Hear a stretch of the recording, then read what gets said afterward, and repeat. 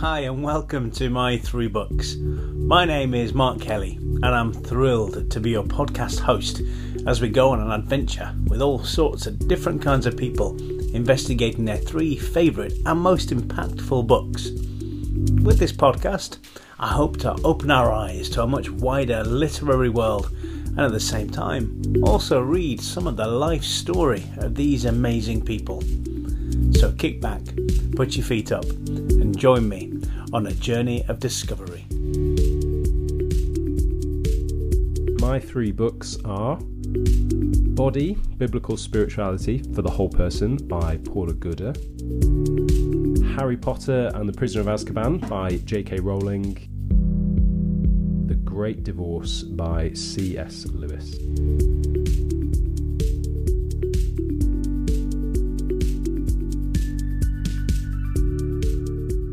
Well, hello everybody and welcome to another episode of My Three Books. I'm thrilled that we've managed to get these going again. We've had a couple of weeks where I've not been able to post through nasty sicknesses and bugs and all sorts of horrible nonsense. But we're back on the road again today and I'm so looking forward to my conversation today. We've got three fascinating books, but we have one fascinating character that I am interviewing or we're having a conversation with.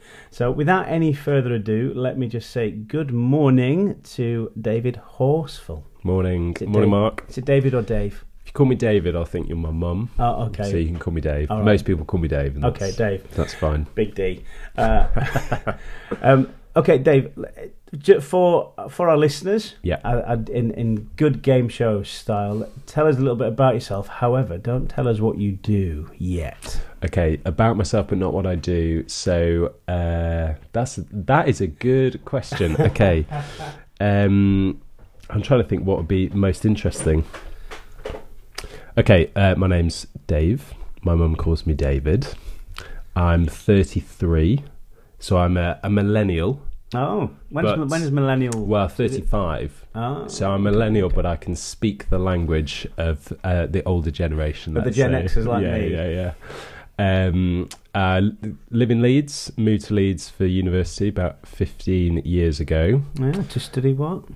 To study geography and politics. Oh, that's quite relevant. It is quite relevant. Yeah, we're recording this on the 12th of December 2019. This is election day. Election day. I'm just going to put it out there. Yeah. I think Johnson with a majority of 40. Oh my goodness! So you heard it here first. Apart from I've nicked it from someone on Twitter, but that's my guess. All right, okay, and obviously we have no political affiliation on this podcast. None at all. You all vote for who you think is the right person or persons. But there you go. You've heard it here first. But you should say terms and conditions. By the time you listen to this podcast, voting will be closed. The results will have been announced. Anyway, moving on. So you did geography and politics. Yeah, I did geography and politics first degree, and I did a master's in sustainability.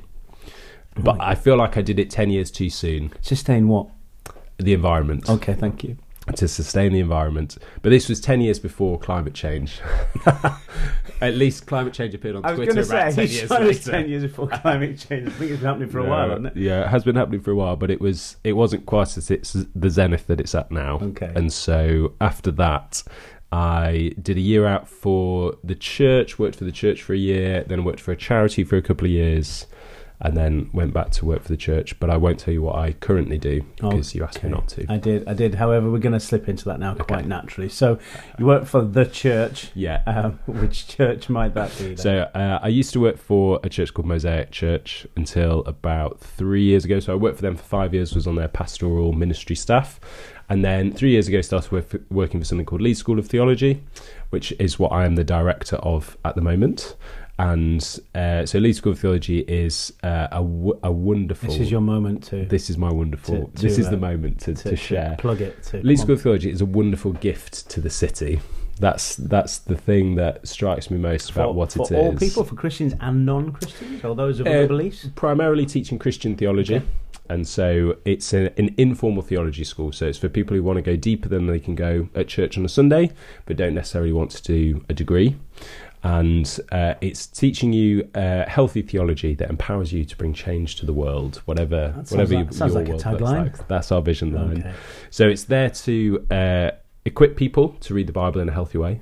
We know so many Christians where there's a real desire to read Scripture, a real desire to read the Bible, but an uncertainty about how best to do that. It's not the easiest book to pick up and read, and so giving people tools to do that, and also equipping people to think theologically for themselves, to come to their own theological conclusions. I just want to cut in there. Just obviously, this isn't a podcast primarily aimed at Christians.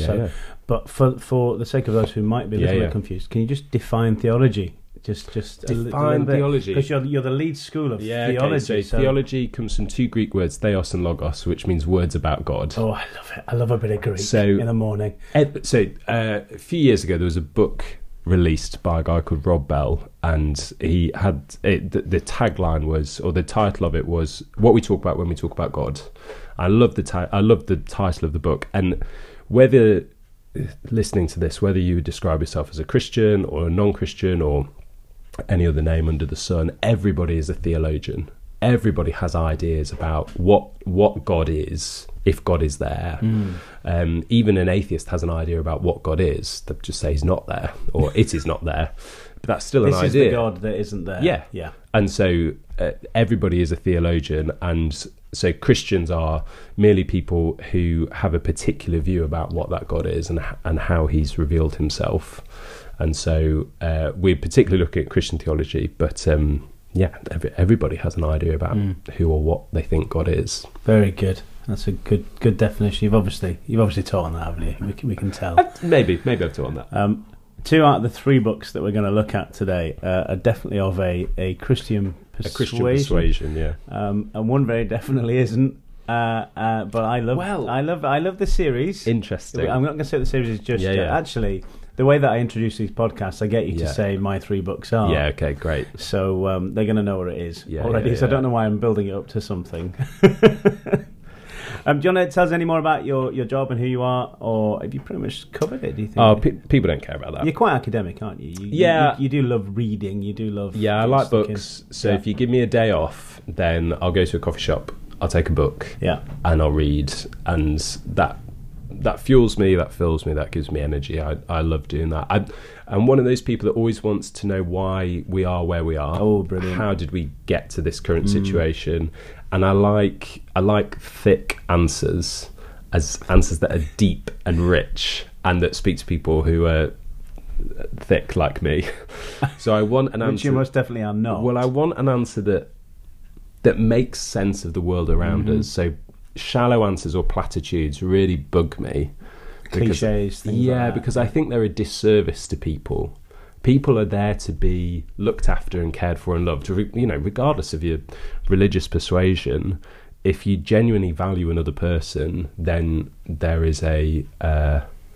must be a desire to give them the truth, the reality of how you see the world, and for that reality to be well thought through. How you see the world. How anybody sees the world. So when it's a cliche or a poorly thought through answer, I always just think you're not caring for people well, and you're not caring for yourself well. You need deep wells of truth to draw from for your own life. Otherwise, it's a shallow existence. Just to start with that. Yeah, it's a shallow existence. Well, there we are. But we all love books, don't we? That's why you're probably listening to this podcast. Yeah. That's why we're doing this podcast. And do you know what? I'm not 100 miles away from what you've just said. I've got to be honest. That's why we love books, Mark. Because we want the deep answers. Yes. If you like books, you're not generally looking for shallow explanations for the world around you. You're trying to find truth and meaning and beauty and justice and hope, and all of that is deep. All of that's deep stuff. Yeah. You can't just pay lip service to it, can you? No, you can't. No. And so, generally speaking, anybody who picks up a book is searching for something. Brilliant. And the book is offering something. Do you know what my favourite book was as a kid? What was that? Yeah, it was generally every Christmas I'd get a book that was something like 1,000 Answers to 1,000 Questions. Yeah. I loved those books. I devoured them.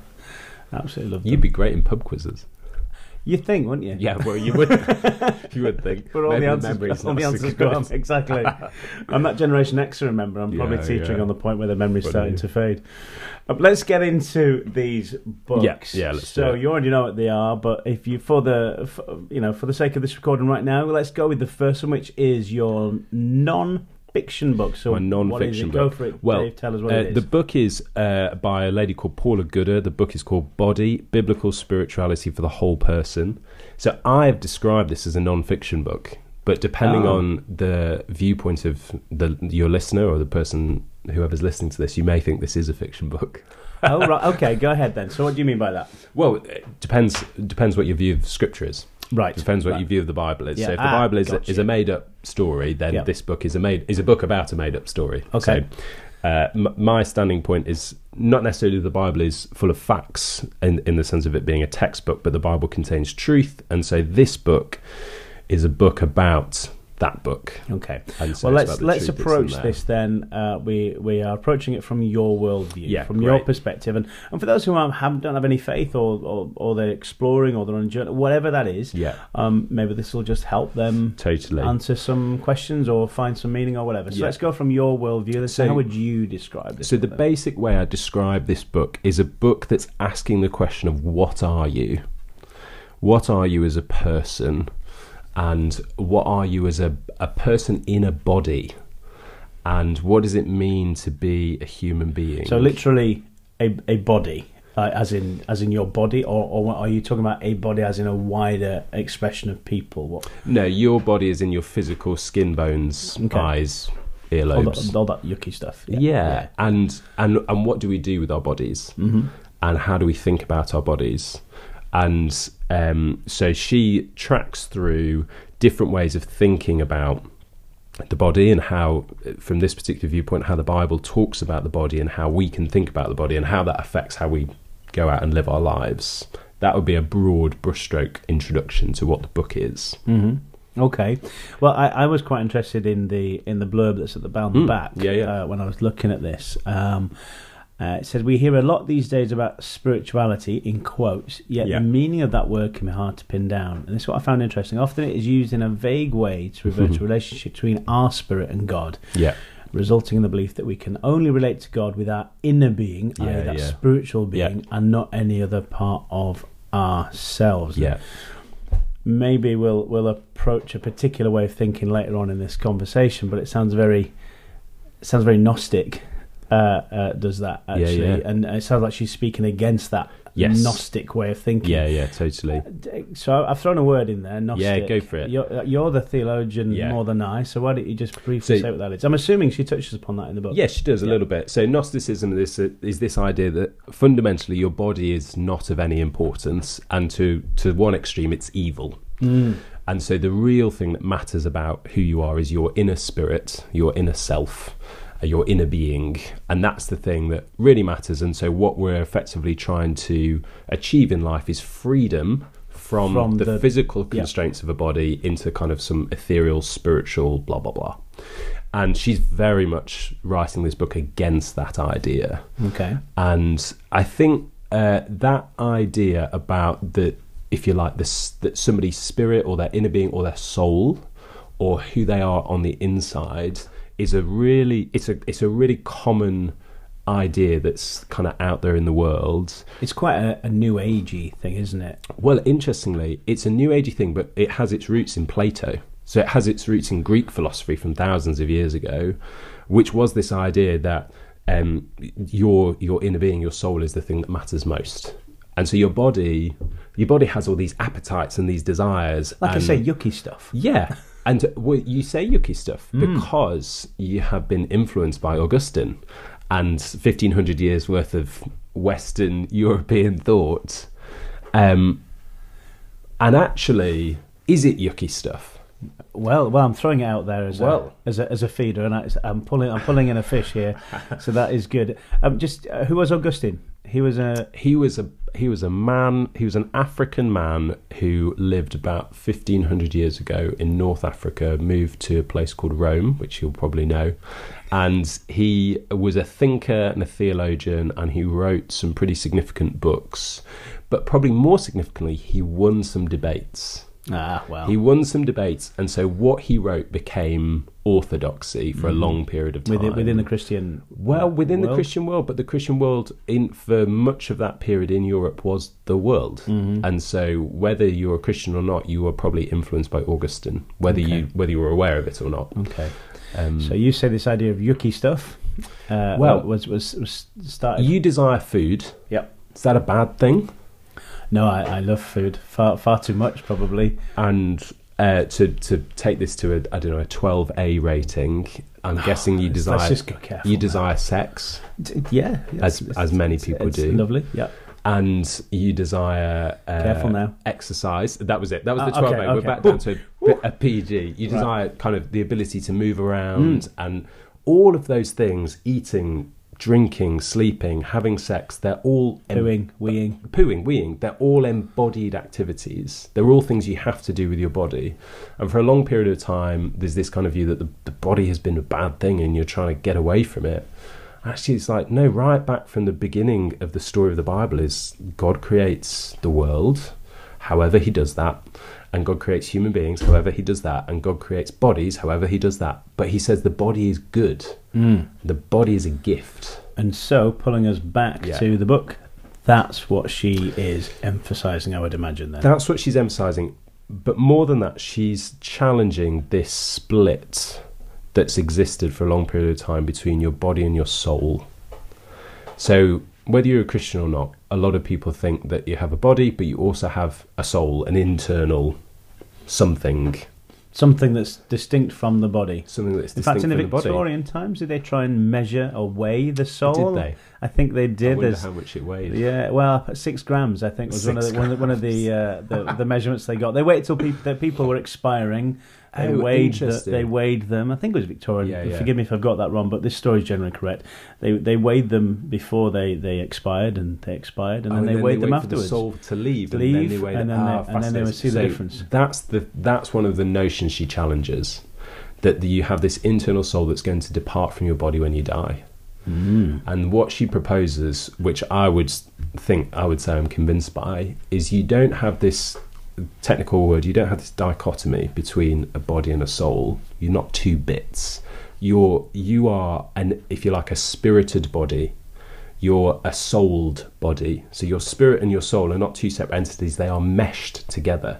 Who you are cannot be apart from in a body. And who you are isn't just a body, it's a spirited body, it's a lifed body, it's an animated body.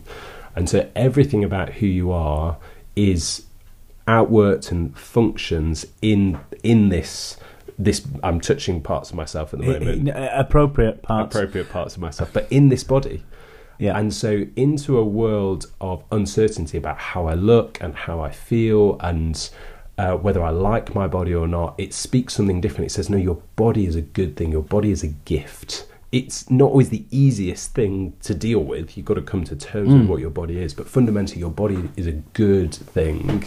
And you are to live out in the world with appreciation and joy that you have this body. You're not looking to get rid of it or escape it. Fundamentally, it's a good part of who you are. Are there parts of the book in which she kind of encourages healthy living? Is that part of the narrative in the book? Exercise, healthy living, honour the body? Not really, but it's one of those things that it's almost like an obvious application from what she's going for. So But that's an interesting question. So yes, we go for healthy living, but if you think of somebody who is less abled, it still says their body has value. So if you like, these are slightly unformed thoughts, but in the marketplace of the body that's in the world, your body's meant to look a certain way, beautiful, attractive, six packs, very much like you and me, Mark. Oh, definitely. Well, nobody can see us, so we can describe us how we like, really. But it means in the world we value some bodies and we don't value other bodies.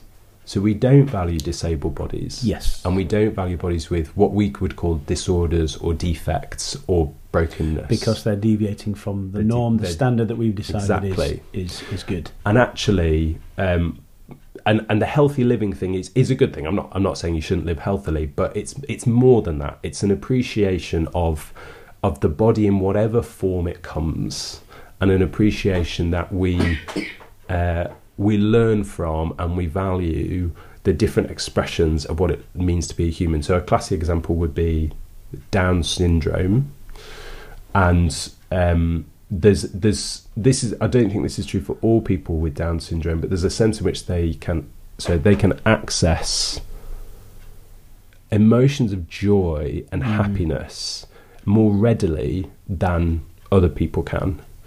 And in the marketplace of the world, Down syndrome is one of those question marks: is this a good thing? Is this not? What do we do with this? But actually, if you like, the perspective in this book is that what can you learn? What do those people show us about what it means to be human? Do they actually give us an insight into the joy and the happiness that we, from a Christian perspective, were designed to readily be able to access? Do they actually give us a glimpse and an insight? And so, while their body provides certain challenges, of course, actually does it give us a glimpse of some beauty that we wouldn't have seen otherwise? And so it's not just healthy living, not healthy living, it's how do you appreciate the bodies that are around us? What do they tell us about what it means to be human? Yeah, very good. Are there any particular bits within the book? I mean, I don't know whether you've left this receipt in one of the pages. It's because I haven't finished the last chapter, so that's my bookmark. Okay, that's your bookmark. But okay then. So, are there any particular kind of standout chapters or standout things that you remember from the ones that you have read that you go that's changed the way I've thought about something? Yeah, the standout chapter for me was the chapter she does on how the Bible describes the body and the soul, and she basically looks at all the Greek and Hebrew words, which are the original languages of the Old Testament and the New Testament, and she says, what do they mean? And she basically says they don't mean what you think they mean, which is what you think they mean is this kind of Platonic idea of the soul, which is separate to the person. She's like, no, what the words really mean are a kind of a life-animated body. And it's just a very different way of thinking about the person. And even just and the physicality of what is good and what we're hoping for in the world. And so that chapter for me really transformed the way that I thought about myself as a human. It helped me appreciate and value what I am, the whole of me, all of me, and that being a unified thing rather than this kind of, I don't know, split. This, rather than me being split into these different parts, and I'm trying to take care of the different parts. It's like, no, the whole of me matters. So your healthy living example is a good example. It's like, if I go for a run, that affects all of me and it benefits all of me. If I, from a Christian perspective, if I sit down and pray or read the Bible, that benefits all of me. It's not just benefiting like this tiny separate bit of soul in me. So when you go running, it doesn't just affect the body as in this very physical thing, it also affects how we think, our mental capacities. It's a very healthy thing, isn't it? A very helpful and thing. Relationships. So what we're doing now is a bodied activity. You're using your voice box, I'm using mine and my ears and communicating, and there's eye contact and there's body language and all those kind of things, and that is affecting the whole of who we are in a very important and powerful way. And so when you think about technology and social media and everything coming through on your phone, there's loads of stuff out there at the moment going, that's dehumanizing us, because the phone isn't another human. I'm made and wired to be with other human beings. And so even though I'm getting something of them via a text message or a WhatsApp or Twitter, I'm getting some of their verbal communication, actually what I crave is another bodied person. I don't just want their words or even just them on a video. I want their presence. I want their bodied presence. How does she may not tackle this, but maybe it's just your opinion that I want on this. And how does being an extrovert or an introvert, then how does that work with that? Because somebody who is an introvert kind of likes their own space, doesn't really want to engage too much with other people, or rather can't spend a lot of time in it because they feel a bit exhausted. I'm not speaking from personal thing here, but I am. But how then does she, or how then do you kind of think of that? I just think introverts and extroverts appreciate the body and other humans differently. It's not one's right, one's wrong. Neither of them want to reject humanity. So even the most extreme introvert doesn't actually want to be alone forever. There is some contact that they appreciate, and lots of contact that they don't appreciate. But we're made instinctively to be relational. And so even when you're, if you, in your words, alone, you are alone as an embodied person. So the very fact that you are, if you like, distant from somebody else, the distance matters to you, which means the other people matter to you. You're appreciating them not being Very there. good.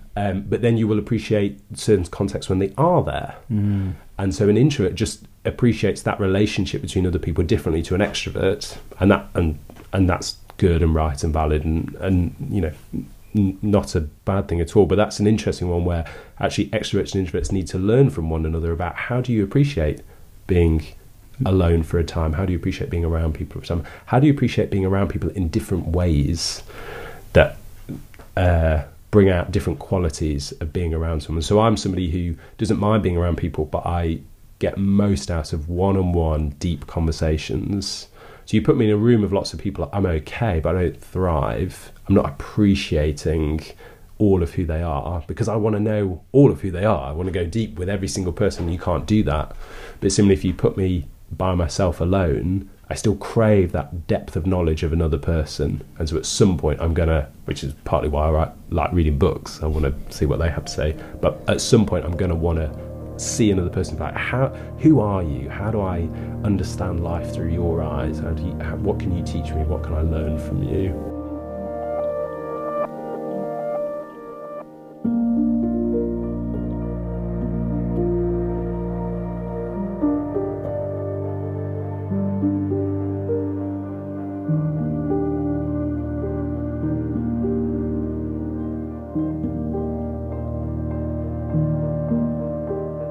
We'll move on to your next book. Yeah, great. Good. Very different book. Very well. This is a very different book. This is now. When I asked Dave to choose his three books, he came up with his three books, and the fiction one, he just went Harry Potter, and I said, no, you can't just say Harry Potter. You have to choose one. To which he replied, that's like trying to choose my favourite child. However, he has chosen his favourite child. I've pushed him. And so this one is which book then? So this is the third in the Harry Potter series, Harry Potter and the Prisoner of Azkaban. Right. Okay. Harry Potter, hugely successful. Yes. I know more of it because of the movies rather than reading the books. A poor substitute. Well, yes. I probably would agree. I mean, I am reading through the books to my kids now. I once got dressed up as a wizard. Great. When the second book was launched in Borders Bookshop in Which Leeds. wizard were you? You can't just be a wizard. No, I was just a wizard. I wasn't. I didn't know anything about the books. Thing as just a wizard. I got asked to read a chapter to a load of kids in a bookshop. And so I just got dressed up as a wizard. That's funny. I wasn't a fan. I didn't know. To be honest, the glasses I was wearing kept getting caught up with the fake beard, and so I kept having to try and pull them apart so I could speak. Okay, so I know a little bit more about the books, and yes, there is obviously with any book versus movie debate. There shouldn't be a debate. There's always more information in the book. Yeah, of course. But a lot of people might only know it from the movies. Yeah. So obviously, because when I think of the characters and the voices and things, I think of the movies. Yeah. So you know, when I'm or Stephen Fry talking it on the Audible books. Okay, like a lot of people cannot think of Harry Potter's voice without it being Stephen Fry's voice. Fascinating. All right, Prisoner of Azkaban. Yeah.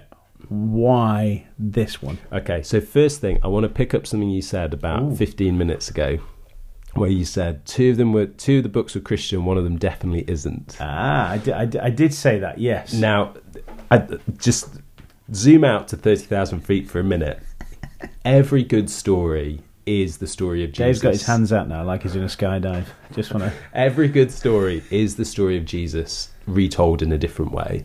The best stories that we love are about a sacrificial act of love for the benefit of somebody else, which is fundamentally the Jesus story. That is the Harry Potter story. I mean, the very last book of Harry Potter, which you haven't read yet, but you've seen the film, and I'm sorry if you haven't read it yet, but it's been like 20 years, so you've got to get with it. We do try and not give spoilers away, but I mean, it's unavoidable. And like you say, it's been out a while. The last book of Harry Potter is basically Harry dying for the salvation. I didn't think you were going to give that much. No, I'm kidding. Dying for the salvation of his friends but then rising from the dead to defeat an evil enemy. I'm like, that is the Jesus story repackaged with teenage wizards. That has been my argument for the Christians. To say it is a story of good versus evil. Yeah, totally. And good triumphs. And it's even a story of death and resurrection, or potentially death and resuscitation, but still. If you're not a Christian, the reason I said non-Christian, I completely take in what you just said there. Every story it isn't about Jesus and his disciples and no, it's Galilee not. And all the rest of that. It isn't. But if you're not in the Christian world, you might not understand that there was and there has been and continue to be a pushback against a lot of Christians who by a lot of Christians who say it's got spells and witchcraft and all that kind of stuff in it. To which I always respond, well, so does C.S. Lewis's books, so does Lord of the Rings. And just because they're written by Christians doesn't mean they're not dealing with spells and witches and witchcraft. And there's a lot of stuff in the Bible that you probably wouldn't... Tolkien and Lewis are Christians, aren't they? We need to say that. That's why I'm making that comparison. There's a lot of stuff in the Bible that you probably wouldn't want your kids enacting and acting out. So... so anyway, why... That's for another time on another podcast. Why Harry Potter and the Prisoner of Azkaban? So some of this is because of the book and some of this is because of my life. And so sometimes somebody will read a book and like, it's the best book ever, and somebody else will read it and go, I really didn't connect. And partly because every time you pick up a book, that book's speaking into your life and your situation. So reading Harry Potter, I'm a teenage boy. Like, how old are you when you picked up the first book? I picked up the second book first. So you're 11 years younger than me, from what you just said earlier. 33. So I'm 33. So when did it come out then? Well, the first one came out in 1997, but I didn't pick it up in 1997. Okay. I was 3 or 4 years late to the party, and I actually started reading the second book first and then realised that there was a series, so then went back and read the first one. And I'm pretty sure I listened to the Stephen Fry audio before I read the first book. But anyway, so the third book was probably the first of the books that I really got what it was and was into the story. But being a teenager, anybody being a teenager is difficult. Being a teenager for me was really a period of not quite knowing what home felt like and what belonging and security felt like. And then Harry Potter is effectively a world of new home. You can leave your world and whatever the mess is, and you can escape to this fully functional alternative reality that feels and sounds so much like your reality. Partly because it's set in the UK, they're all British and blah, blah, blah. But it's like, this is so near to how you could live, but it's witches and wizards. Mm-hmm. But there's this thing of like, they could be there. Yeah, they don't understand money, do they? I think. No, they don't. Yeah, they don't understand they don't money really or get escalators. Or TV, things like that. Yeah. Yeah. Even this sense of like, they know, as muggles, we obviously can't sense their existence. But so a muggle is a non-wizarding person. Is that correct? I mean, if you don't know that, I mean, come on. Well, some people might not. Some people might not. Yeah, if you're a muggle, then you're a non-wizard. Me and Mark are both muggles, as far as I'm aware. Well, speak for yourself. But I would say I'm definitely a muggle. And if you were truly a wizard, you wouldn't have said that. So. Oh, dash and darn it. You got me. So for me, the third book was this. It was this journey into a different world, and it was to some extent, it really was a place of escapism. But in that escapism was a place of, ironically, very positive values. So this is another one of the odd things where it gets some negative pushback from the Christian community. This is a story about a teenager which has no sex in it and no swearing in it and hardly any violence. Yeah, does Ron not say? He says bloody hell, and he says piss in the fifth film, but he never says it in the book. It's almost like you see Ron for who he really is in the film. So he never says it in the book? Never says it in the book. That's a good point. I think you get the word git in one book. We're touching on that 12A again. But I was like, considering what your kids can look at when they're 12, 11, 13 years old, Harry Potter is safe material in many ways. Yeah. So there's something kind of homely and safe and secure and not risque about it. I would use the word pure, but I don't really know if I like the word. But there's also this sense of adventure and escapism, and so all of those things really appealed to me. And so I would not only read the books, but I would listen to the audio tapes. Tapes. They first came out on tapes. Tapes, audio tapes, cassette tapes, and then onto CDs. Have you had every version of these formats? I think I have every version. I don't know if I've got the CDs of all of them, but I think I've got the cassette tapes of Series 1 to 3. But I would sit in my room and listen to them playing original PlayStation 1 games. And that was a lot of my teenage existence, for good or for ill. But therefore it became a real place of adventure, but also safety for me. Okay, so that describes kind of the overall thing of Harry Potter, and obviously within Harry Potter as well, he's dealing with death from the get go. He's dealing with death and loss and all finding of those family, kind of things. all that kind of stuff. Yeah. Oh, let's zoom back in. So we've done 30,000 feet. Whatever it was. Let's zoom in to back down to ground now, and we're talking about this particular one. So this particular book, so it's the first one that gets nittier and grittier on Harry's emotional state. So how does that compare with one though? I mean, he's in an emotional place, isn't he? Like in the first one, we meet him at not being treated very well, and he's not treated very well for a number of books, is he? I would say book 3 it's Harry's growing sense of self-awareness that he has emotions deep within him that he's not quite sure what to do with. So book 3 is the book where he finds out that not only were his parents murdered by Lord Voldemort, but also that their best friend betrayed them, this guy called Sirius Black. Mm-hmm. And so it's a new level of emotion for him of like, how could a best friend betray not just their best friend, but my mum and dad? And so for Harry, you can kind of imagine he's got all of these entangled emotions of like, I've just discovered having friends in the last couple of years. So 1 to 11, he lives in a cupboard under the stairs. He doesn't really have any friends, and now he has Ron and Hermione. These are his best friends, and he's learning about his mum and dad and their family and them growing up and them going to Hogwarts. And he's like, I'm retracing their steps. And then suddenly it's like, their best friends, if the equivalent of their Ron and Hermione, betrayed them to Lord Voldemort. And you see all of this anger and frustration kind of come out of Harry. And for a 13-year-old, you're like, that's not nowhere near the same. Not the same, because I live in the real world, but not the same story, but the same connection. With life is frustrating, and people will let you down, and people will betray you, and how do you deal with all of that? Does the character of Harry put that? So I think you've put that really well, actually. The fact that he sees this best friend betraying. Does the character in the book then look at Ron and Hermione as people that are potentially going to betray him? No, I don't think he does, but I think you sense it implicitly. So it's the first book where that relationship, in my opinion, starts to get tested. Now it comes through the test, but I think it starts to get tested. And you see actually in books 4, 5, 6 and 7, in each of the books there's a point where those friendships are tested from different angles, and they come through the test in different ways, but their friendships mature and grow and kind of get scars and wounds added into the friendship as they go. And I think this book is the first book where you start to see the first wound for Harry get exposed, and then him have to try and deal with that, and what's he going to do with this wound that he's experiencing. So do you find that a fascinating part of the book then, how he's dealing with this first major wound? Yeah, I think so. So you aside from his parents being murdered. Well, you're introduced to Harry in book 1 as a wounded character, but then in book 3 this is the first time where you almost experience him being wounded.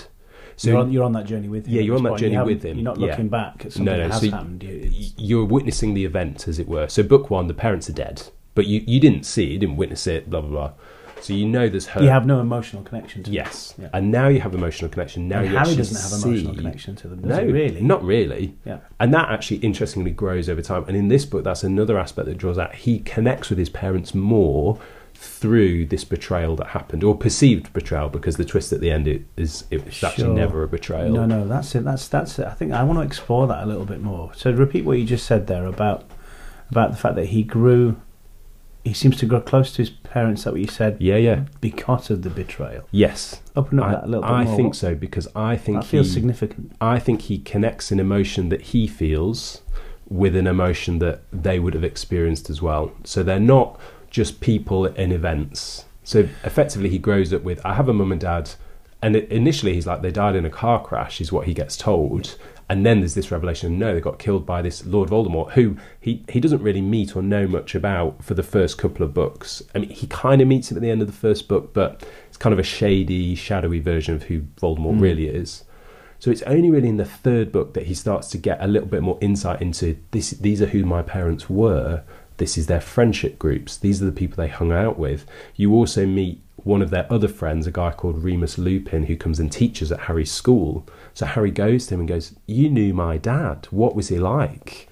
Because Harry's kind of been told all this time, well, you've got your mum's eyes, you're so like your dad. And Harry's a bit like, well, what does that mean? And finally, for the first time, he gets access to, what does that mean? What does it mean for me to be like my dad? And he starts to get snippets of information. So he's going from knowing stuff to start to feeling stuff. Absolutely. Yeah. And the feelings are connecting it with him with the real people of who his parents were and what really happened to them. And effectively he's starting to be able to process what it means to have lost them, because he gets to know who they are more. And as he gets to know who they are more, he understands what it means to lose them. The feeling more. of loss is greatly increased. So I think that, as much as it can be, this is a story of emotional maturity for Harry, which as a teenager is like, that's what you're trying to do. Or in hindsight, and you obviously connected with that as a teenager when you were reading this first stuff. Absolutely. So the backstory for me is my parents got divorced when I was 10, which is just before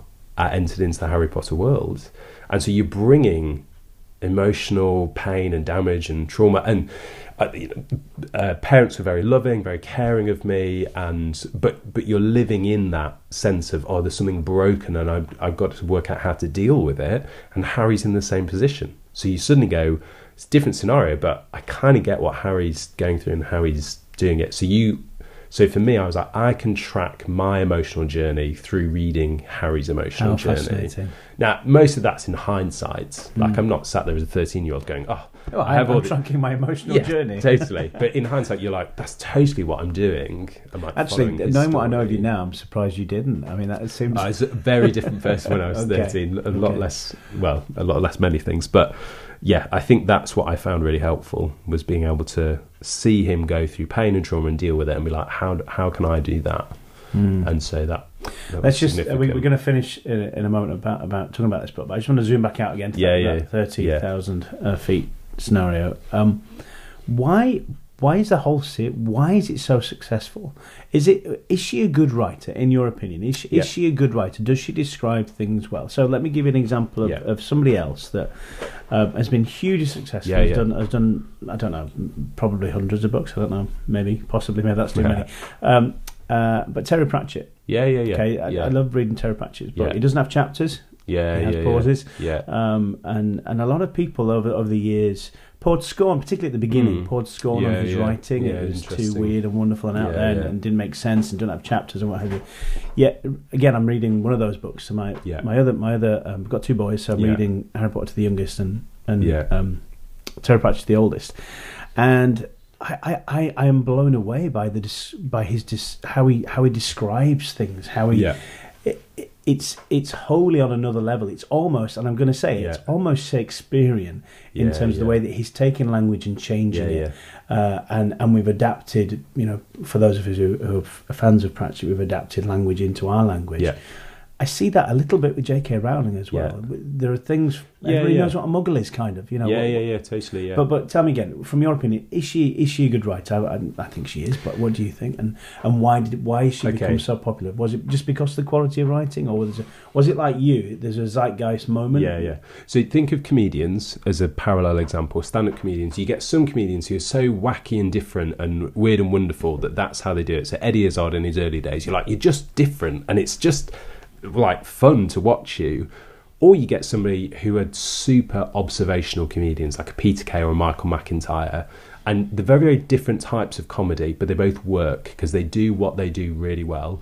And then you have loads of people in the middle who are not quite sure, am I trying to be totally alternative, am I trying to be really observational, and they just don't quite get it right. So Terry Pratchett's your Eddie Izzard. I'm going to do something different with you. That's a great comparison. I'm going to do something different with you. I'm going to take you on a journey, and you're going to get wrapped up in it. I'm going to take you to something totally different. J.K. Rowling is almost like your observational comedian. She does the normal thing brilliantly. So the Harry Potter world is so close to our world. It's mapped onto our world. So this is it's another world, but it happens in Scotland. It happens in King's Cross Station. He flies over places like, Coventry and Stoke. You're like, he could be next door to me, there are loads of touch points. And because he is raised as a Muggle, and there are other Muggles who are also wizards in the story, you have these constant touch points of, this is my world, but not quite my world. This could be happening around me, really. And so I think she's a good writer of twists, and she's got good backstories for every single character, so there's real depth there. There's lots you could explore in this new world.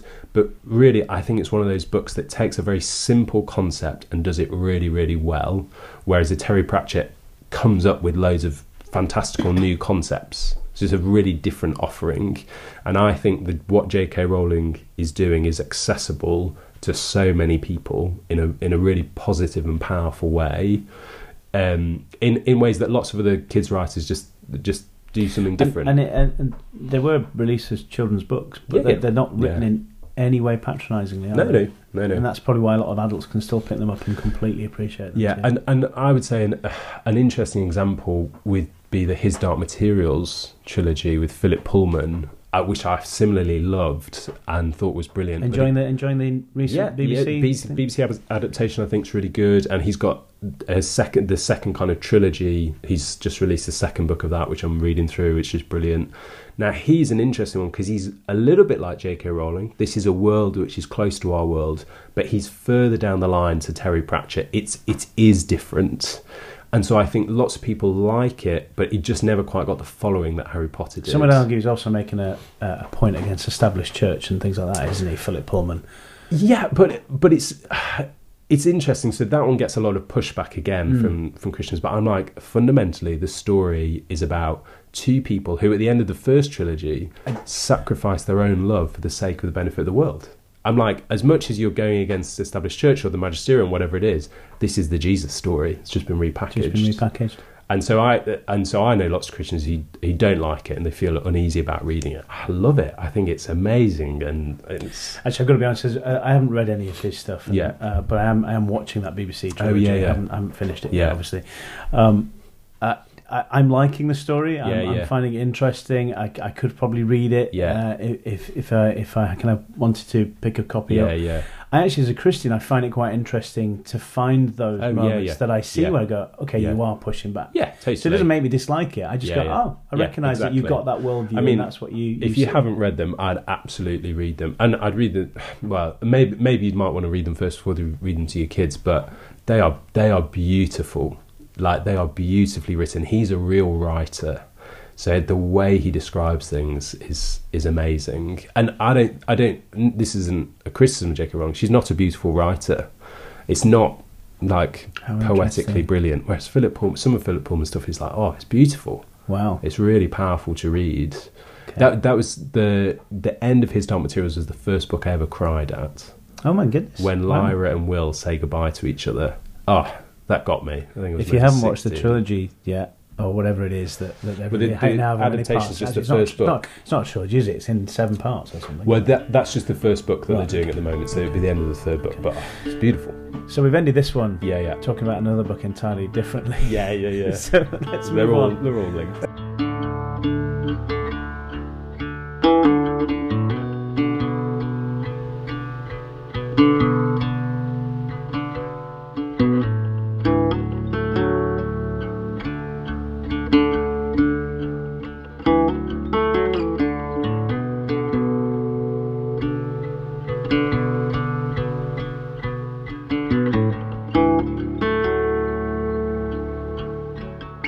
Let's move on to the third and final book. So this is your free choice book. You have picked C.S. Lewis's The Great Divorce. Okay, now in front of me I have a big fat book. It's actually a book that says Complete C.S. Lewis Signature Classics, and it has Mere Christianity, The Screwtape Letters, The Abolition of Man, The Problem of Pain, Miracles, A Grief Observed, and within that is The Great Divorce. I've not read, surprisingly. Yeah. Because I'm as somebody with a Christian worldview, I also I'm quite into apologetics. Yeah. And if apologetics being giving a good defense of your faith, and if you speak to any apologist worth their salt, they'll have read C.S. Lewis. So clearly, I'm not an apologist worth any salt. I've only heard and read snippets of. So I'm going to correct that at some point, probably in 2020. I'll set myself the task. So we come to C.S. Lewis and the Great Divorce. Is this an apologetic style book then? No. This is a story. It's a story about a shadowy town where... Oh, that's always a good start. Yeah, shadowy town. Where people live, and it's a story of somebody waiting at a bus stop, and they're going to take a bus I've got chills just thinking about it. To another plane. And they get on the bus, and they go to another plane. Plane and another... the beautiful thing about this book is you're never given a full description of what's going on. So it's kind of there and it's not there. Okay. So you're in this town, you're on this bus, and then you somehow are on this journey in the bus, and then you've landed somewhere. And where you've landed is this beautiful green field. And you can't walk on the grass because the grass is painful to walk on. And when it rains at one point in the story, and the rain it hurts when it hits you because it's so real. And so it's a beautiful place. What you find out, things that are painful. What you find out is this is basically a description of C.S. Lewis talking about how heaven and hell work. We never uses those words. I think he does right at the end. So it's an analogy. It's an analogy, but it's an amazing analogy of like what do we mean by hell? And so in hell, you don't have devils and demons and pitchforks and fire, but what you have is people who are turned in on themselves. So you've got cantankerous people who just you start in hell by living next door to somebody, but at some point they aggravate you and annoy you, so you move one house down, but it's still not enough, so you move one street down. And so the people who've been there longer are further and furthest away. So he was like, tells this funny story where he's like, some people wanted to go and find Napoleon. So they set off and they journey. And eventually it's just Napoleon in a house hundreds of miles away from any other houses. And he's just walking up and down in his living room, talking to himself about how he lost the battle. And so it's this picture of like, if you are just left to yourself, where would you end up? So Napoleon's like, he's left to himself and his own thoughts. Where does he end up? He's like, how did I lose this battle? How did I lose this battle? How does I lose this battle? And that's his existence. So it's a kind of it does sound hellish. A literary play on this kind of idea of what happens to humanity when we're just left to our own devices. But then you have this bus. Then this bus will take you to effectively what you come to know as heaven. But heaven is this place where you have basically a grass plain, and in the distance you can see the mountains, and beyond the mountains is the city of the great light. Okay. And so what you have is this dynamic play between people who come over the mountains to meet the people who are coming off the bus, and they have conversations about which way they're going to go. Are they going to get back on the bus and go down to the shadowy town, or are they going to come with the real person over the mountains? And why they find it painful is they realise that they are not real in the fullest sense of reality. So when they step on the grass, it hurts because the grass is as real as grass can be, and they are not real. So it pains them. When it rains, it's rain as it is in its fullest reality, and they are not. So it hurts them. And the story is basically lots of these conversations between, I can't remember what Lewis calls them, but like the people of the light and the people of the shadows, talking with one another about where they're going to go and why they're going to go where they go. And what's fascinating is you have this interplay of like, why do you want the people of the light, like, why do you want to go back to the shadowy town? And people are like, oh, because somebody like wronged me down there and I need to go and get vengeance on them. I need to go and sort them out. And the person of the light's like, no, over the mountains, it's a place of peace. It's a place where we forget about all of those things. It's a place where we're forgiven and reconciled. The person's like, how can I forgive and reconcile? And you have this dialogue back and forth of like, what heart decision am I going to make about all the relationships that I have in the shadowy town, or am I going to go over the mountains and the hills? And so fundamentally the book isn't really a book about heaven and hell. The book is a book about what happens in the human heart and when we have relational strife with other people or hurt by other people. What do we choose to do? And in that way, I just think it's a fascinating exposition of how humans act and humans think. But it's set against this beautiful and slightly creepy backdrop of this shadowy town and this beautiful kind of rolling plain and the hills. And at one point he goes to a river and he sees a waterfall into the river, and he tries to get close to it, but the closer he gets, the little bits of spray from the waterfall are hitting him. It's like, oh, I can't get too close, but he's like, it's so beautiful, I'm drawn there, but I can't go. So I just found it captivating, and it's maybe 60, 70 pages long. Oh, I could read that. It's very, very short, but it just draws you in. So it's called Great Divorce, then, I imagine, because of that separation. Yes, thread that's going through it. Yeah. So at no point in the book does he say this is heaven, this is hell. I think in the last couple of pages, does he start to bring it together? Well, he's not. It's not a theological kind of paper in any way. But at the end, somebody asked one of the angels of the lights, like, or the people of the light, is that what you call heaven? And the angel of the light's like, yeah, over there, it's what we call heaven. And he says, well, where have I been? He's like, oh, well, you've been in what we call hell. And he's like, well, it's huge. Like, where is it? And the angel of the light says, oh, you see that speck of dust on the ground? That's where you came up through, because the inward nature of kind of humans looking in on themselves turns in on itself so much, it becomes so small, so insular, that it's depicted as this tiny speck of dust compared to the expanse of looking out of oneself and looking out at God's creation. And so even that's this beautiful poetic device of when we talk about heaven and hell, they're kind of terms that come with such baggage, that actually what Lewis does is he just introduces something really new and fresh into those words. And it's more like your heart is made, again from a Christian perspective, your heart is made to be, there's a verse in the Bible that says you're kind of made to be filled to all the fullness of God. So if he's everywhere and everything, you're made to be filled to his fullness. That's how much you're made to be filled. So your expanse and your outlook on life is to be enormous. It's to be ever increasing, ever expanding, as it were. And if you're like, hell is the opposite. It's like you turned just in on yourself, just in on your finite being.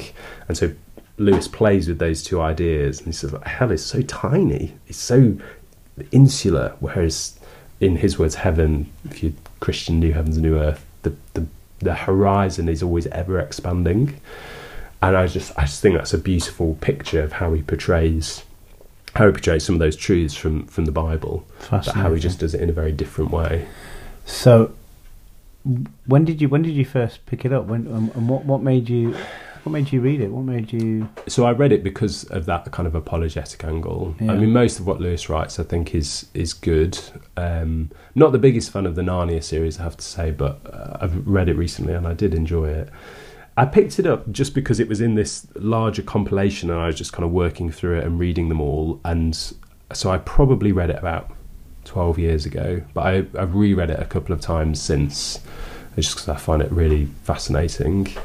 And it makes you think.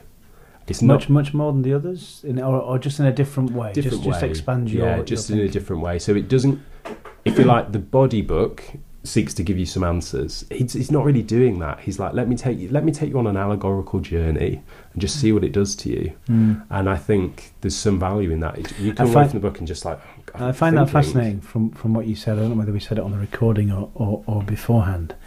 No, we said it on the recording. The reading takes you deeper, gives life meaning, gives you answers.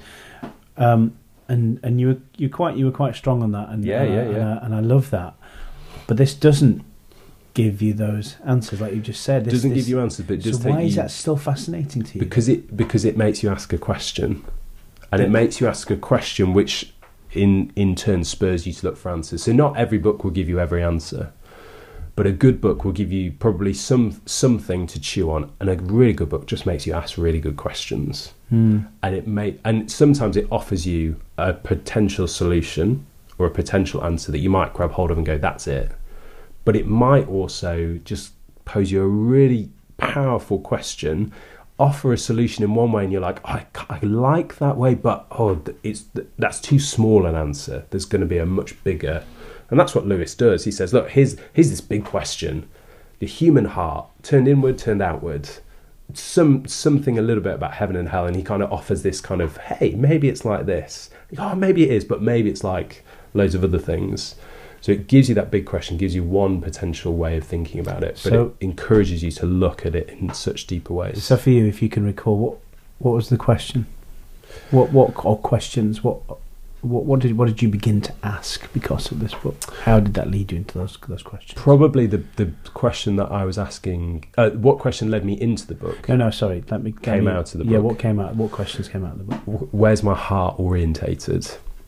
So is my heart orientated just inwards to me, what I'm after in life, my desires, and that picture of being ever distant from other people, walking up and down, that picture of Napoleon just walking up and down in his living room, asking himself, why did I lose this battle? I'm like, man, I could go there. It's like, you go and sleep at night, you replay the same story in your head over and over and over again. You need other people to like pull you out of that. And so I was like, if I'm left to my own devices, what would happen? If I'm left to myself, what would happen? There's a great quote by Blaise Pascal, which kind of links to this. I've not read much of Pascal, but I remember this quote where he's like, most of the dangers that have happened, or most of the bad things that have happened in the world, is because of man's inability to sit in a room quietly by themselves for an hour doing nothing. And I was like, that is true, because if you sit quietly in a room by yourself for an hour, you go mad to some extent. All of what's inside you starts to come out, and if you're not practiced in doing that, as it comes out, you just freak out and you go, "Oh my goodness, what is there?" There's a room somewhere that somebody has built, for experimentation and what have you. But apparently it's the most soundproofed room ever, and not just soundproofed actually from the outside, but the way that the walls and the ceiling and things are modelled, it absorbs sound, and it is the most silent place on earth. And people say they can't stay in it for longer than 10, 15 minutes. It's just you. It's just literally you. And your thoughts. Yeah. And what's in your heart. Yeah. Fascinating. It is fascinating. Dave, thank you. Thank you, Mark, for having me on. That's been a lot of fun.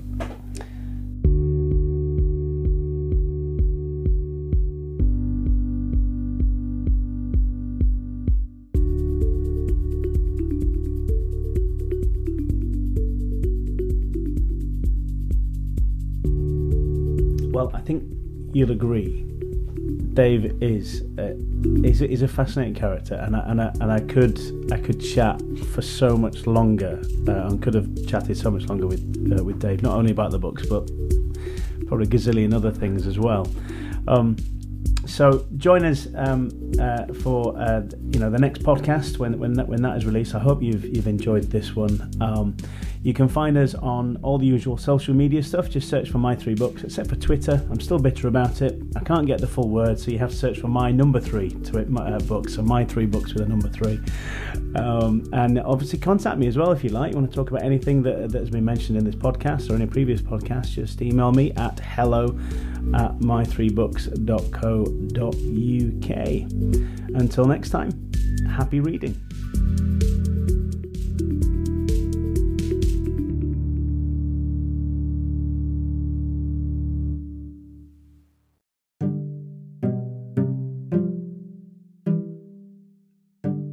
Welcome to the end bit of the podcast, the bit where I say thank you for listening. No, genuinely, thank you. There are quite a lot of podcasts to choose from, and you chose to spend your time with this one. If you liked what you've heard, please make sure you subscribed, and if you could leave a rating on your preferred podcast provider, that would be so helpful in helping this podcast reach more people. Please do get in touch via our social media accounts if you'd like, and share the love via the links. Word of mouth also helps too.